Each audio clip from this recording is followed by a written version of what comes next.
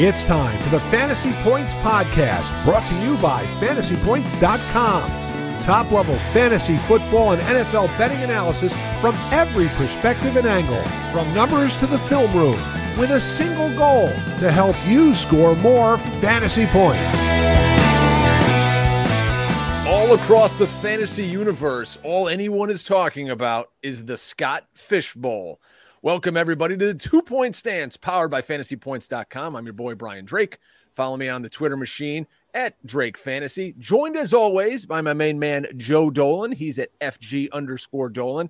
Joe, Scott Fish Bowl week is upon us. Drafts kick off in earnest on Monday. You and I are veterans of this great contest, and we're going to get into the scoring and the background and all that.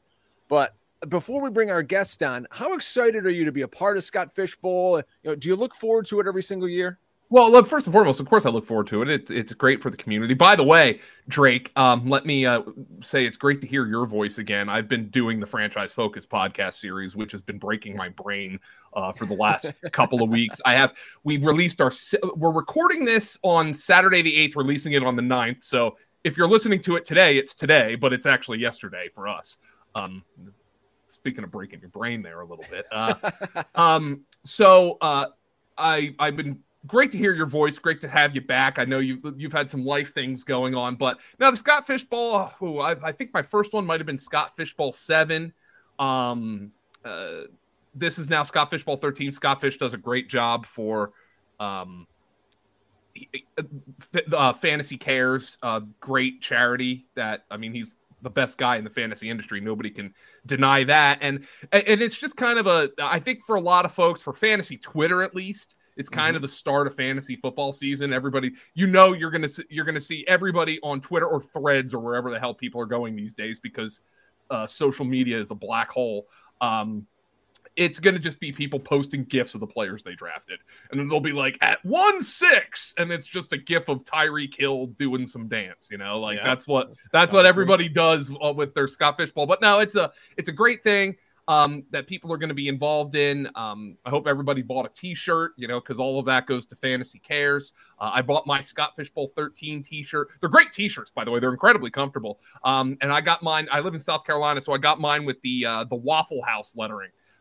That says Scott Fish Bowl 13. I thought that was somebody complimented me on that shirt at the Apple store. It was like a middle-aged woman, and she was like, "Where'd you get that shirt?" And I thought she was about to say she was in Scott Fish Bowl. No, she just really wanted her name in the Waffle House style. So I said, well, this is just for a fantasy football tournament, but I'm sure you can get a shirt like this somewhere, because I have to imagine Waffle House adjacent apparel is popular in the South. So anyway, there's my tangent. Welcome to the program, Drake. Yeah, so for those of you who don't know, Scott Fish Bowl 13 is the largest season-long fantasy football league in the whole world. It boasts thousands of players, including fantasy analysts like Joe and I, celebrities like Joe and I, athletes. All right, I can't put us in there. And of course, you guys, the casual football fan. There's so many of us that are just in this league. The draft kicks off in earnest Monday, 10 a.m., 3,300 teams. Wowza. That makes 275 12-team divisions in a 22-round slow draft. Yes, there are some live leagues out there, but the majority of this is going to be a slow draft. And here's how it works. The contest runs as your normal league would, with weekly waivers and divisions. The regular season runs weeks 1 through 11. Then the playoffs begin. From there, it's this weekly sprint where your weekly scoring average is added to your current week score. That goes until week 17 when a champion is crowned. Again, all for charity. SFB hopes to raise over $100,000 for FantasyCares.org. And if you want to make a difference in some kids' lives, I implore you to check out FantasyCares.org and donate. I've done so in the past. All the money goes to buying some great gifts for kids. So that's the basics. What aren't the basics are the rules. And that's why we enlisted the help of FantasyPoints.com staff writer Ryan Heath to join us and break down some of the quirky rules and how we can project the scoring for this season by seeing what these maniacal rules did last season. So let's welcome Ryan into the show. You can, of course, follow Ryan on Twitter at QBLRyan. Ryan, welcome back to the 2 Point Stance, and great article over at fantasypoints.com about the Scott Fish Bowl, man. You excited? I am excited. Yeah. Thanks for having me on, Drake. Yeah. I just love these leagues where it's weird scoring because it creates an advantage if you're kind of a freak like me and like to create all these spreadsheets and see how this affects different players and what the optimal strategies are, then it gives you a really big edge. So yeah, the Scott Fish Bowl, aside from obviously being an amazing community and charity event every single year, I just find it a really fun kind of intellectual challenge because I take everything way too seriously and am way too strategic in everything I do in my life. And you're right about that. It's knowing the rules. That's how I've done so well in this contest the last 2 years. I was telling you guys off air, I've won back-to-back division championships. Last year, finished the regular season in the top 20, was in the top 10 for a while. And it's just because you have to know the rules. And as we go through this, I noticed something with your article and just reading through the ruling, preparing for the draft on Monday. It almost takes what everyone's doing right now in fantasy football and flips it on its head. Everyone, as Joe likes to say, is wide receiver drunk on Underdog. Well, that's not really going to help you as much here in the Scott Fish Bowl. Old school grinder running backs that nobody wants to draft. Those guys are kind of in vogue here in the Scott Fish Bowl with some of the scoring. And, oh, by the way, it's a super flex league, so people are going to be going bananas drafting these quarterbacks and especially some tight ends. Let's get things kicked off right there, Ryan. 6 points for all touchdowns. That's passing, rushing, and receiving. They're also going to give 1.1 points per first down passing. The passing yards, it's 1 point for every 25. What do you think about this 6-point passing touchdown for quarterbacks? It kind of devalues the running QB a little bit, and it props up some of those guys who maybe aren't as, proficient with their legs, let's say. Yeah, definitely. The running QBs, while they are going to be getting the first down bonuses for the rushing, the guys that are elite passers obviously get that additional scoring on the touchdowns and as well as a bonus for passing first downs. So in my opinion, it kind of equals out. I don't think who is good at the QB position is going to be wholly different than in a normal league. But I think the biggest effect it has is just the QB landscape in general. The floor is raised a lot. If guys have a lot of pass attempts, then they're going to score a decent amount of points in Scott Fish Bowl, even if it's not a quarterback that we generally think of as very elite. So just looking at the QB scoring, the floor is just so high for QBs that you have to have a QB2 in your super flex every single week. I mean, they're outscoring wide receivers and other flexible players by so much that as long as you kind of have any QB2, you're probably going to be okay. So Ryan, one of the things that happened in last year's Scott Fish Bowl was extreme amounts of negative points for quarterbacks, for sacks, incompletions. And I think Scott broke that down because he wanted to kind of even out the huge advantage that running quarterbacks have, even in a scoring system where you get a point for completion or whatever. He rolled back those rules this year. I'm not really sure what Scott's official explanation was, but what did that do to the quarterback scoring when you compared last year's results to this year's projected results based on last year's finishers? Sure. So basically, you've still got your elite tier, your Josh Allens, your Jalen Hurtses, your Patrick Mahomes that are providing really, really insane value, kind of like they did in normal leagues last season. But you've also got basically bad QBs, bad real life QBs are just better. Guys like Carson Wentz and Taylor Heinicke and Matt Ryan were scoring well over 20 fantasy points per game in Scott Fish Bowl 13 scoring last year. So it as opposed to if you had all of these negative indicators or negative points for sacks and interceptions and incompletions, that last year it was really hard to not have two very good QBs. Now I think you can get by. Yeah. So last year, for instance, there was a point. And I think Scott just maybe wanted to make it a little bit easier for people to play it this year, not get to. But there was real threats, if you don't remember, to your quarterback actually putting up negative points in a week. If he had 2 interceptions and he was getting assaulted because of his offensive line wasn't playing well, your quarterback could have negative 5 points. I mean, that's not happening this year. So like you said, like I had Justin Fields last year. And until like the midway point of the season, he was like a net negative on my roster, even with the rushing, because the passing was so bad. That is not the case this year. So I expect, I think a lot of teams are going to try to go quarterback in the first 2 rounds. At least I'm thinking of doing that. So that's far much more available in this year's scoring, I think. I've looked up a couple of drafts that have already started over the weekend, some live drafts.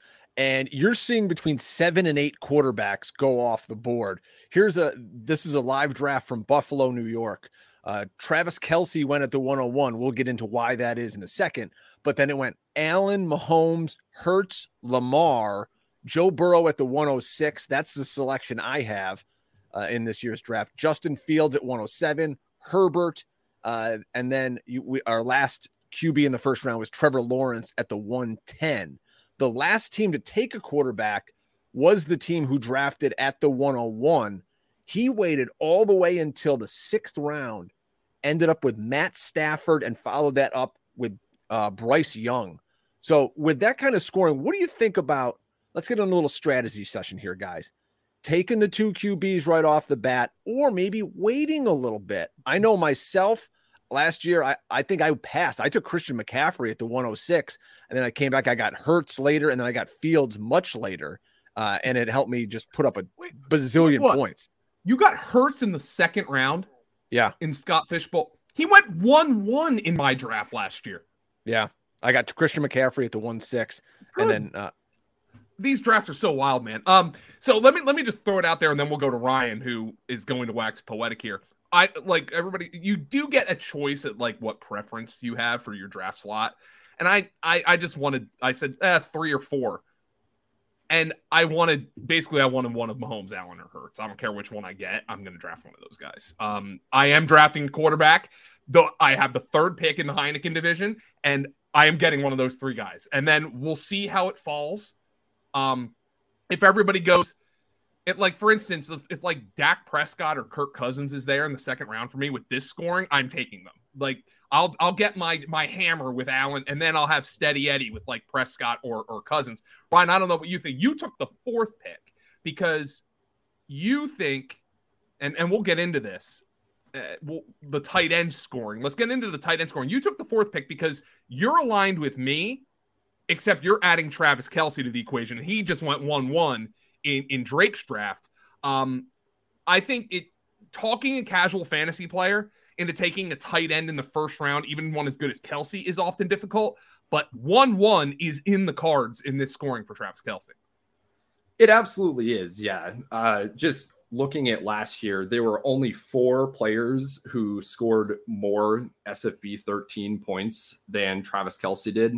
They were Josh Allen, Jalen Hurts, Pat Mahomes, and Joe Burrow. So even just off of total points, Kelce is very clearly in that tier of guys that can be giving you that insane advantage every single week. But then when you go and compare it to, okay, what would a baseline tight end be? So if there's 12 tight ends in starting lineups across the league, then Kelce averaged 17.1 fantasy points per game, more than the tight end 12 did in this Scott Fishbowl 13 scoring last year.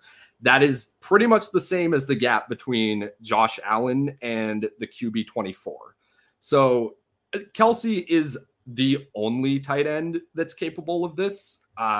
If you have to pick between Travis Kelce to finish as the tight end 1 or any individual quarterback to finish as the QB 1, I think you should probably bet on Kelce there. So just kind of for all those reasons, that's why I really like Kelce. Even going down just one player, the tight end 2 in Scott Fishbowl 13 scoring last year was Mark Andrews. Kelce outscored him by 9.4 fantasy points per game. To compare it to like running backs, that was the same difference between Saquon Barkley and Tyler Algier. So Kelce just gives you an insane advantage at the tight end position that nobody else in your draft will be able to replicate. So what's different about the tight end scoring from like an average league that makes the gap? We should definitely explain that to the people. Like this is tight end premium. Drake and I talk tight end premium all the time, FFPC. This is tight end premium on steroids. So what is the scoring, Ryan, and why is Kelce at such a huge advantage there? So tight ends get an additional point for every receiving first down and an additional point for every single reception. So basically their bonuses are doubled over what wide receivers are. So it just makes it so much easier for tight ends to be viable in starting lineups. They're even going to be flex viable. Like this is making, say, the wide receiver 36 be outscored by like the tight end 18, if just looking at the scoring last year. So think about that again. I want to reiterate that for the folks out there. You're looking at a guy, and I think you gave an example in here in your article available at fantasypoints.com of, I think, was it like Kyle Pitts or somebody, or maybe of Pat Freiermuth. Pat Freiermuth is going off the board as he did in one of these Buffalo drafts that I happen to have the draft board for. He went off the board at 6'5", right there. Guys going around him include like Hollywood Brown, Amari Cooper, DeAndre Hopkins. You're saying Pat Freiermuth is a better value points-wise than all of those quote-unquote high-end wide receiver twos. Yeah, you would probably, if you were deciding between them in the flex, Freiermuth would most likely be projected for more points on a weekly basis. That's just the insane advantage tight ends have in this format. But it has also widened the gap between the one very elite tight end and all of the others. So one of the things that I'm considering doing here, and I might bring up my whole strategy as a whole. This scoring, which is like point per reception, point per first down for, running backs and wide receivers. I always say in normal leagues, a guy like a Tyler Boyd, okay, I call him a mercenary because he's going to end up on 5 different PPR fantasy teams in your league a year because he's going to be the last guy on your bench who, I need 5 catches for 50 yards. I'm putting Tyler Boyd in my lineup and then I'm going to cut him for an upside guy. And then he's going to do the same for your buddy next week and then another buddy the next week. The one thing that I have noticed about like this scoring is a boring tight end. Let's just say I don't mean to insult him too much, but let's just say Dalton Schultz, somebody who's going to probably catch 60 passes for 570 yards. And he's going to get you 5 yards on 3rd and 4, which is what he did with Dallas. That guy is so infinitely more valuable in this scoring than Tyler Boyd is. Like, Ryan, I think one strategy I might consider is almost punting wide receiver. And how viable is that in Scott Fishbowl? Because on Underdog, you're talking about the wide receiver. The wide receiver 36 gets drafted by like the end of the 7th round on Underdog, end of the 6th round. The tight end 18 doesn't get drafted till like the 13th round. I throw it out if you've been doing Underdog draft because how viable, Ryan, is punting at the wide receiver position right now? I think it's very viable, and we've talked about like a hero RB strategy in Underdog drafts. I think you could almost do a hero wide receiver strategy in Scott Fishbowl because the top like few wide receivers do offer a good positional advantage, but especially after like the top 10 guys, the scoring just flattens out so much. And while there are 4 flex spots in these starting lineups, normally you'd say, okay, more flex spots, wide receivers are more important. I need to draft more of these wide receiver 3 type of guys. The scoring has made it so that you can start fringier running backs and even fringier tight ends in those flex spots above the Tyler Boyd types. And to your point, Joe, Tyler Boyd averaged 12.8 fantasy points per game last season. Dalton Schultz was over 16 in his scoring last year. So yeah, I think you have to fill your 3 wide receiver spots, but I don't think you need to draft a ton of wide receiver depth because you're not going to want to flex them as often as you would normally feel inclined to in a regular league. I want to share this with you guys because, again, we're using real-time data here from drafts that happened over the weekend. You mentioned, Joe, the tight end Dalton Schultz. Last year in Scott Fishbowl, he would have been tight end 11 at 16.4 points. That would equate to the same amount of points per game as Chris Olave last year. Wow. Chris Olave in a draft in Buffalo over this weekend went at the 4-7. Dalton Schultz went 8-6. Yeah, so, I think if my what I'm hoping is that in my draft, and I hope the Heineken division doesn't listen to this. All's fair. All's so fair. Much about you and me. You're in Heineken. I'm in Miller Lite. Yeah. All's fair in love and fantasy football. But I hope nobody listens to this, because I like Drake. If I see wide receivers go off the board, everybody knows this feeling. Okay, you're in a fantasy draft and you start seeing guys come off the board who you just do not have on your target list. You're like, that's a free pick. Because I wasn't drafting that guy anyway. It's just going to push. If I see some of these wide receivers, like especially the guys who you're going to see going in like the 3rd round on underdog drafts, DK Metcalf, Deebo Samuel, Calvin Ridley, all these guys who are going in like the 3rd round on underdog, those are the guys I probably am just not even going to dabble in these drafts. So I think those are going to be free picks for me. I probably am going to draft at least 2 tight ends. I know I'm drafting 2 quarterbacks, but this scoring, flipping the wide receiver position on its head, I think is by far the most interesting part of this scoring. Now, let's talk about that as it relates to running backs, though, Ryan, because in order for wide receivers to be like, I think Chris Olave was probably I don't know about overvalued in that, but the tight ends were undervalued in comparison to Chris Olave. What is the scoring like for running backs, and why does it make running backs more valuable than they're being drafted in best ball so far? Yeah, so for running backs, what really matters is the first down bonus for rushing, especially because a lot of these running backs that are often used in like these short yardage situations, if you pick up 1 yard on 3rd and 1, that's like a full point for Scott Fishbowl.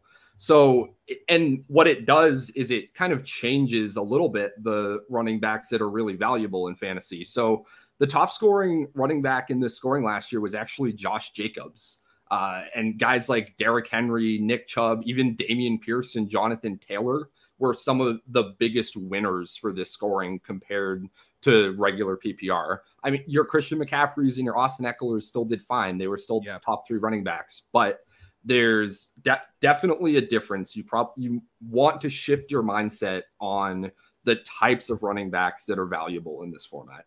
I was asking Drake, Nathan Zagura from the Cleveland Browns, if Nick Chubb's going to get more work in the passing game this year. And he was like, Joe, I know why you're asking it. I know, but he's like, I'm really not sure he is. It doesn't matter in Scott Fishbowl, though, because the rushing aspect is what we care about. Drake, do you remember Adrian Morrell?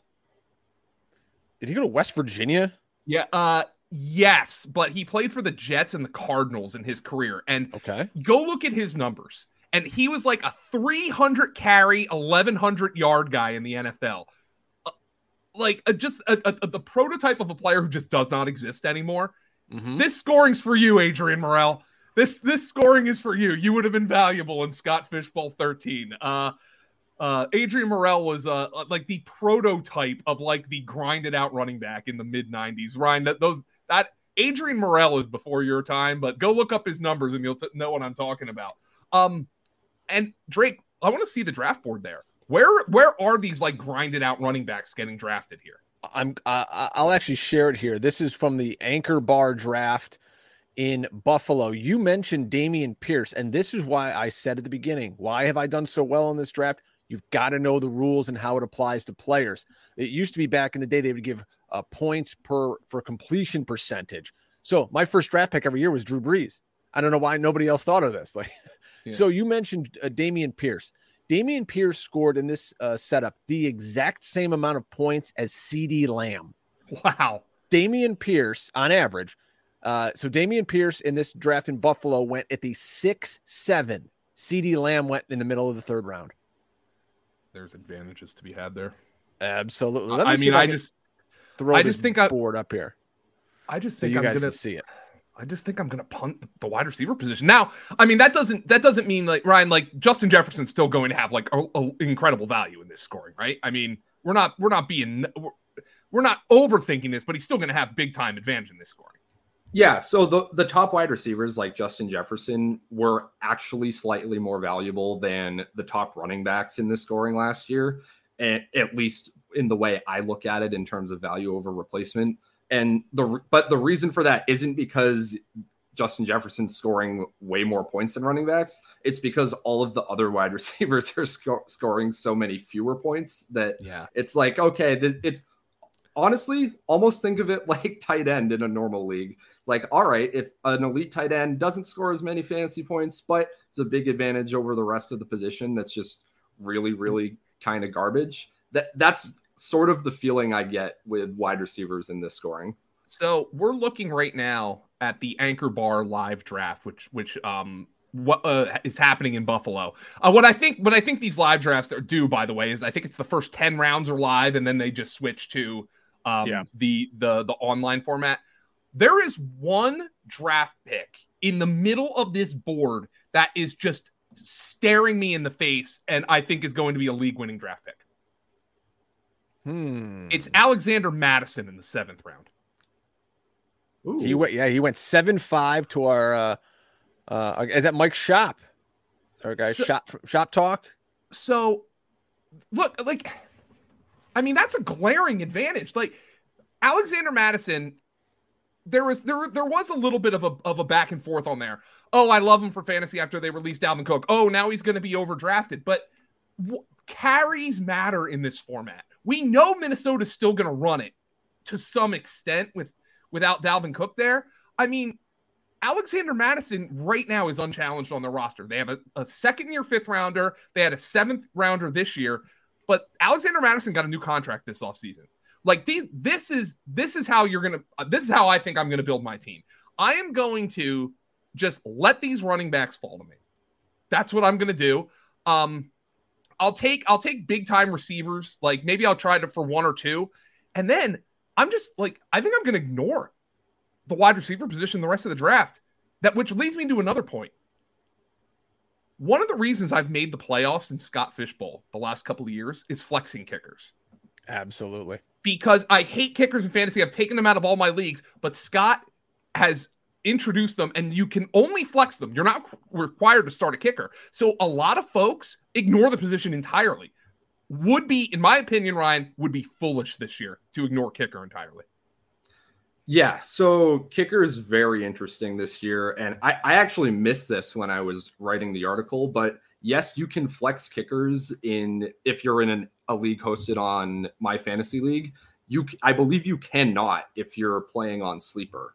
Correct. So because of how much kickers are scoring in this format, that not only it affects your strategy for how many, how often, how early to take kickers, but I think it also makes the other positions just more valuable on Sleeper because you can't draft the 12th kicker and flex him and have him slot in for 13 fantasy points per game, which is about what the kicker 12 scored in this scoring last year. So I think depending on where your league is hosted, it should really affect your approach to the position. Just talking about My Fantasy League leagues where you can flex them, I do think you want to draft multiple kickers, but I don't think you need to do it early because yes, while kickers are doing things like outscoring wide receivers at fairly deep down the board, the scoring within the kicker position is pretty flat. So it was only a 6.6 points per game difference between Tyler Bass, the number 1 kicker, and Joey Sly, who was the last guy that qualified for my games threshold last season. You can, even between Bass and the kicker 12 was only about 3 fantasy points per game. A lot of them are just right around 12 or 13. So what we have here is a rather deep resource of flexible players that are all about the same. So I don't think you need to prioritize drafting them early, especially over positions where guys can break out. There's not really any such thing as like a breakout kicker, but if you're drafting a running back, even if he has a lower median projection than a kicker might for the season, running backs can break out. Running backs can win more work. Running backs can make a huge difference on your roster, giving you a positional advantage. You can't get that big of a positional advantage with kickers. They're just going to be useful to fill out your flexes. That's really fascinating. That's a really good point that you made. And by the way, the kicker scoring is different because the entirety of it is decimal based.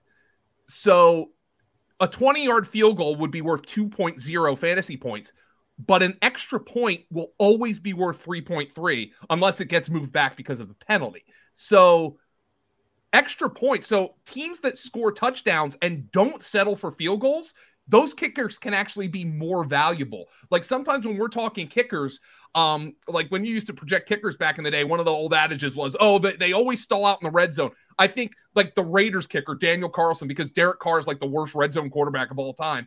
He was always valuable because he was kicking field goals. In this scoring, Drake, 3.3 points for an extra point.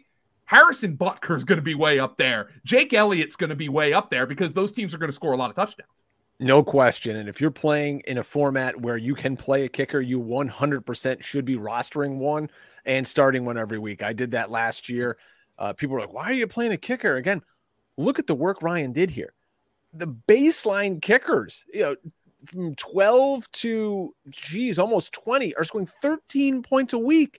You remember, folks, when you get to the playoffs in this format, your weekly scoring average matters. So you need to make sure every single week you're scoring as many points as possible. They also give you victory points in the Scott Fish Bowl. So each week you can get 2 wins. You can win a regular season, a regular head-to-head matchup. And then if you are one of the teams in your division that have scored, in the top half of points, you get another victory. So points are everything in this format. That's what we do in the Fantasy Points Staff Dynasty League, by the way, which I think it incentivizes putting the best roster on the field. So let me sum up what Ryan said. Ryan, you're essentially saying it doesn't necessarily matter what kicker you draft. What matters is you draft a couple of them, essentially. Yeah, exactly. If you're in a format where you can flex them, yeah, you should be drafting multiple. I will say, as far as determining which ones to draft, yeah, as you said, the scoring for the extra points especially just makes the guys on good offenses much better. Harrison Butker and Jake Elliott had what we would consider down years for kickers last year in normal scoring. Jake Elliott was a top 5 kicker in this format last year. Butker was the kicker number 7. And I mean, those were down years for these guys where Butker was dealing with an injury. Elliott just kind of had a lot of really bad luck as far as when he would be able to go for field goals. The Eagles go for it on 4th down all the time. Yeah, that as well. So, but it makes it easier to project which kickers are going to be good because, as I wrote about a ton in my kicker article a few months ago, we have these preseason win totals for all of these teams that are good approximations of how good they're going to be on offense. So I, even more so than in normal fantasy leagues, I would really, really prioritize kickers that are on these elite offenses, the Butkers and the Elliots. And that might not be something people are used to because I agree. I think there's this thought about kickers that, you kind of want the ones on mediocre offenses that stall out. And that's just not the case at all in this format. So let's run through a couple of scenarios here. I have the 1-6. Joe, you said you have the 1-4. 1-3. I'm 3. Ryan's 4. Ryan's 4. So we're all in this top 6. So let's kind of talk through. It's the first round. It's Monday. We're on the clock. As folks are listening to this, you're on the board, Joe. Travis Kelce's gone at the 1-4. What are your thoughts? Are you going quarterback for sure? Or do you have any inkling to say, you know what?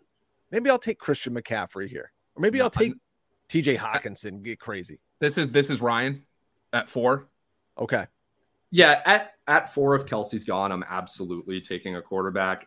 Allen, Mahomes, and Hurts were three, even in normal leagues, were 3 of the most valuable players you could have last season. That's been a little bit different from years past as far as elite quarterbacks giving you such a big advantage. But I personally think it's mostly here to stay. Mahomes is probably the best QB of all time. Allen and Hurts are set up very well with their rushing and all of the weapons in their offenses. So that's just a clear top 4 tier to me, is those 3 guys and Kelce. Joe, what about you? I am taking a quarterback. Okay. Like I'm taking. I'm gonna take whichever one of Allen, Mahomes, and Hurts is left for me. That's why I took one of the top 3 picks. By the way, let's also throw this out there. Scott Fishbowl is 3rd round reversal. So what that means is I will pick what happens is the 3rd round reverses for those of you uninitiated to like NFFC style. 3rd round reversal means the 3rd round flips. So as opposed to being like a normal snake draft where I would go 1-3, 2-10, 3-3, I go 1-3, 2-10, 3-10, 4-3. So the 3rd round, the snake format flips in the 3rd round. That was invented to offset the dominance of LaDainian Tomlinson in the early 2000s. In Scott Fishbowl, it probably does even the field a little bit from the dominance of a Josh Allen, a Patrick Mahomes type of guy. Drake, I think if Kelsey goes before me, I'm probably leaving with either Hurts or Mahomes because I think those are my 2 favorite quarterbacks in this scoring. I simply just think Mahomes is just great, but I also just think the weaponry around those 2 guys is superior to the weaponry around Josh Allen. And we're splitting hairs here. But like, you know, what does the Bills have beyond Stephon Diggs? You know, Kansas City's got Kelsey, and then Mahomes can make it work with anybody. Jalen Hurts has AJ Brown, Devontae Smith, and Dallas Goedert, which is maybe, if not definitely, the best wide receiver, tight end trio in the entire NFL. Stephon Diggs is mercurial. I don't know. I just feel like, I'd happily take Allen if he's the 3rd quarterback there, but I just feel like Mahomes and Hurts might be might just be safer bets to carry my team. So I'm leaving with a quarterback at 1-3. Last year, to steal the Guru's line, zigged when others zagged, and I took Christian McCaffrey at the 1-6. And knowing that in these leagues, not everyone is an expert. Like Mike Clay is in my league. So Mike Clay is a sharp guy. He's going to draft good people.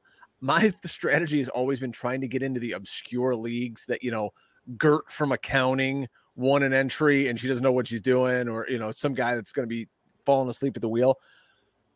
Christian McCaffrey was a difference maker for me last year. But if you look at the rules for this year and how the scoring reflects it, his 29.5 points per game would drop him behind Justin Fields and just ahead of Geno Smith. So you see that, you know, quarterback is fairly deep at these high-end positions, but boy, you really want to get your hands on him. I think my strategy is going to be get my hands on an elite quarterback, wait a little bit for the second one, maybe target a guy like Jordan Love, Kenny Pickett, Brock Purdy, who I see going in, you know, the 6th, 7th round. I think those guys can be really, really useful. Yeah. And then after that, you know, get a stud wide receiver and then just hammer away at running back. Yeah. I might take a wide receiver in the first 3 rounds and then just like not take one until like round 10. Like that really might be the strategy to go with, because I'm seeing these running backs that clearly have great value. Alexander Mattison, like I said, is the most glaring one here. Somebody like Rashad Penny went in the 11th round in this draft. You know, Ryan, maybe I'll just pose this to you. I don't know what your head's at on Rashad Penny, but let's say I tell you Rashad Penny plays 10 games this year. Like an 11th round pick on Rashad Penny is going to look pretty freaking good in this scoring, in my opinion. There's a reason I have like 20% Rashad Penny on. Oh, okay. You're a Penny guy. All right. I'm completely on that train, but yeah, I mean, even looking at like a Brian Robinson, that's like a much more boring, much less efficient type of player than a Penny, but he's going to see probably a decent amount of carries, a lot of it being in short yardage. Like, these are the types of running backs I would absolutely love to flex in a format like this, especially over the fringier wide receivers. So I kind of agree with you. If I can get an elite wide receiver, maybe to stack with a quarterback kind of early, and then just say whatever for the position, I'm totally cool with that. The wide receivers I do want to draft are the guys that can tier jump. I care even less about the median projection for a wide receiver because I'm not counting on them as like my flex stopgap in this format. I only care about if they can give me an advantage in that wide receiver 1, wide receiver 2, wide receiver 3 slot where I have to play them. Brian Robinson went 11-3 in this draft. he scored the same amount of points last year as Devontae Smith, who went in the 4th round. So I mean, that's look a at the team building. Glaring advantage if the draft. Though of course, I'm sitting here thinking this. I'm getting all cocky, like, oh, that's a glaring advantage, and I'm going to end up in the sharpest room of all time. But so that actually raises an interesting point to me, Ryan. We talked about, not to shit on Tyler Boyd, who's had an excellent NFL career, but you don't want Tyler Boyd in this scoring. Exactly. There is one name that's really standing out to me as the kind of receiver you do want. Kadarius Toney. Yeah, no, I completely agree. I think this is a great format for a Kadarius Toney. Maybe the first down bonuses would even help a Kadarius Toney more than your average wide receiver. A lot of his usage has kind of been these designed gadgety type things that are just meant to pick up the first down, not necessarily as much like downfield stuff. So even if it stays like that, I think Toney has an advantage over other wide receivers in the format. And then obviously, yes, his upside playing with Patrick Mahomes and what we've seen him do in very limited work, it could, if we are projecting that out, then yeah, he can be bananas. So let's even take it down the board a little bit further. Why is a guy like Toney, or another name that might stand out to me is Gabriel Davis, who's coming off a disappointing season, but I think fits that archetype of, well, if he hits, he's going to hit. Why are they so much more important than the Juju Smith-Schusters of the world?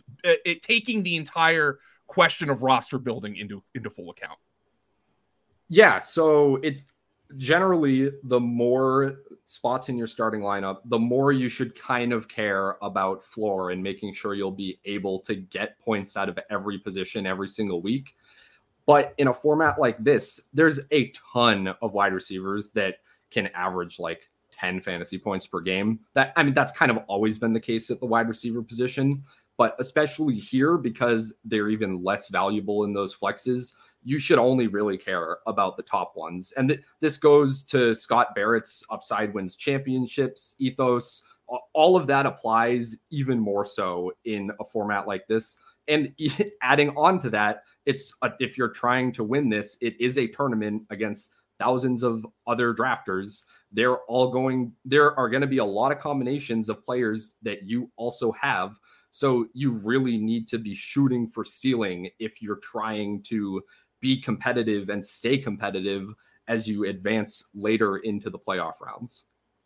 I always found that working the waiver wire in this is, as the season goes on, I think some people kind of fall off and they're like, well, there's no money on it and blah, blah, blah. So I'm just going to focus on my other leagues. If you're sharp on the waiver wire in the Scott Fish Bowl again, and you're picking up those kickers and you're moving around the bottom end of your roster, you can really, really dominate. So for you folks who are in the drafts this week, make sure that as the season goes on, it's not best ball.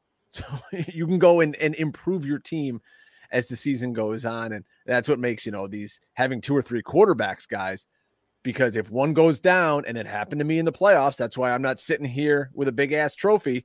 Jalen Hurts didn't play in the playoffs for me. And then didn't Justin Fields get knocked out or whatever happened? I just ended up starting Gardner Minshew, in a playoff game. But we'll wrap things up. Just some players that you think you really would love to have on your team in this format. Maybe it's a quarterback, maybe it's a tight end, but when you walk out of here and you know the scoring, who do you kind of really want to have on your team when the dust settles after this week? Let's start with you, Ryan. Yeah, we mentioned a couple already. I really, really like Dameon Pierce in this, just for all the reasons of your 2 running backs tending to break out and increase their scoring. And also, as we said, we know he's going to be used in that sort of short yardage grinder role. So he is being relatively undervalued. Look at quarterback. Just kind of thinking back to like what my strategy will be if I do get Kelce in round 1. I'm going to be pretty happy if I can add like a Dak Prescott or even an Anthony Richardson at the end of the second or the end of the third, just because those are guys that are, in Dak's case, he's going to be extremely solid. I know I won't have to worry about that QB slot. And Richardson has game-breaking upside with his rushing. Very, very obviously. Richardson's someone that I don't think we have talked enough about somehow as an industry, kind of since the NFL draft happened. I get that his ADP is like QB 11, QB 12 on Underdog, but I feel like we haven't had like Anthony Richardson mania yet that we have had with guys like even Trey Lance in the past. I think there's just more here. We know Richardson is going to be starting the majority of the games. Like, just having him, he would be my biggest pick for like a tier jumper at quarterback, where he can finish very high above where he was drafted. So those are the type of players I'm always going after in the Scott Fish Bowl. How about you, Joe? Who's somebody you'd love to have on your roster when everything's finished? I think Alexander Madison's the best value pick based on this Buffalo draft that we're looking at. And of course, like I said, these drafts can be so wild that he might go in the third round of my draft. I don't know. It is going to be also these kind of boring non-receiving running backs on good teams. Rashad Penny, Isaiah Pacheco, I think, is somebody who could have a big advantage in this scoring. The one guy who I think is going to be great value, he's already my most drafted best ball quarterback, is Bryce Young. And I just happen to think Bryce Young is really good. He was the number one draft pick. He plays in a division that's winnable. Like, Carolina might not be good. It might not matter, because that's a division where they can make you. Like, if you tell me the Panthers made the playoffs, I'm not going to be shocked at all. The Bucs are the zombie Bucs after Brady retired. The Saints are breaking in Derek Carr. I'm not sure how good coach Dennis Allen is. The Falcons, Desmond Ridder at quarterback. So I don't think it would be shocking at all if Bryce Young quarterbacks the Panthers to 9 wins this year, and he's probably going to complete 61, 62% of his passes. I think he'll take care of the football. I think they're going to throw it more, because I just don't think Miles Sanders, the kind of guy who's going to be able to handle 270 carries, just from my personal experience watching Miles Sanders every year. So Bryce Young is a guy who stands out as a value to me. I was going to say Kyle Pitts to this scoring, Drake, but he went in the third round of this draft. That's about where I expect him to go. If he fell lower than that, I would have said Kyle Pitts is the guy, but no, Bryce Young, it stands out to me, and I am going to be drafting the grossest, most stinkiest set of running backs you ever did see, and I am going to outscore the people who make the sexy picks at running back this year. I love it. And you mentioned unsexy picks at running back. My favorite target in this draft went in the 7th round, James Conner. James Conner, he of the Arizona Cardinals, and no one wants to talk about anybody in the Cardinals. James Conner finished as RB7 in this scoring last year, and he's going in this 7th round. You know, he's going after Jones and Pierce and Sanders and Akers, and I mean, who else are they going to give the ball to? So I love that. Like I said, other guys going late, Purdy, Jordan Love, two teams that very easily could make the playoffs with a lot of great skill position players. Love those guys as a QB2 option. And I always love Dallas Goedert, so I got to give him a ton of love. Last year, I think he was like, tight end 3 or 4 in this format? Tight end 3, 22.7 points per game before he got injured. He's going late 4th round, so I'm all about it. Well, anything else on the Scott Fish Bowl, guys, before we kick things off here and drafts go wild on Monday? I first and foremost, I would just say follow Scott Fish on Twitter, and make sure you go buy a Scott Fish Bowl t-shirt if you're participating. It's for a good cause. It's the least you can do. And I'm telling you, they are comfortable t-shirts. That it's not like the stuff that you get at like cheap college stores that feel like Brillo pads when you put them on. No, they hook you up. You look good and you feel good. No question about it. Ryan, you excited to get going here in Scott Fish Bowl 13? Very excited. Yeah, this will be my first year drafting online. Last year, I was at a live draft in Boston. It was a lot of fun. I was really hungover. That's the main thing I remember about it. But I'm in the Powerade division this year, so I'm nursing the Scott Fish Bowl hangover, and I'm ready to take home a championship. Is there a Pedialyte division?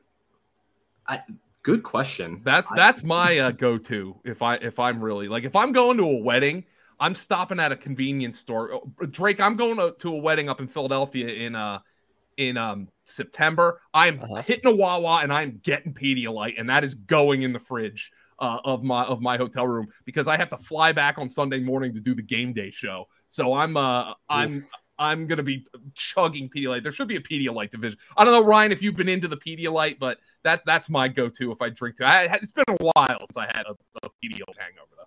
Man, if you need me, tag me, and I'll be ready to fill in for you if you're too groggy. But I know what you're talking about. It's a lot about our staff here. You and I are in beer divisions. Ryan's in the Powerade. You know. I don't know where everybody else is. Let me find out where Brawley is. He had one big liquor one. Let's see here. I'll see if I can find him. Anyway, Drake, send it out. I'll tell you where Brawley is. All right, everybody. Well, thanks so much for hanging out with us again. Go support fantasycares.org. Good luck. Did you find him? He's in Bush. Exactly. Brawley always talks about the Bush tush, so he picked the Bush division. So that is right on brand for T-Bro. Go grab some Bush Light Peach, now available in the store near you. All right, everybody. Good luck in the Scott Fish Bowl. We're so proud to be involved in it. And, of course, go over to fantasypoints.com. Check out all the great stuff we have going on there. And watch out for that Datas package that's launching soon, right, Mr. Dolan? I think we have targeted July 17th. Woo! Can't wait. All right, folks. Good luck. Thank you, Ryan. Follow him on Twitter at QBL Ryan. We'll see you guys next time on the 2 Point Stand. Thanks for tuning in to this edition of the Fantasy Points Podcast. Remember to subscribe, rate, and review on your favorite platform. And come join the roster at fantasypoints.com.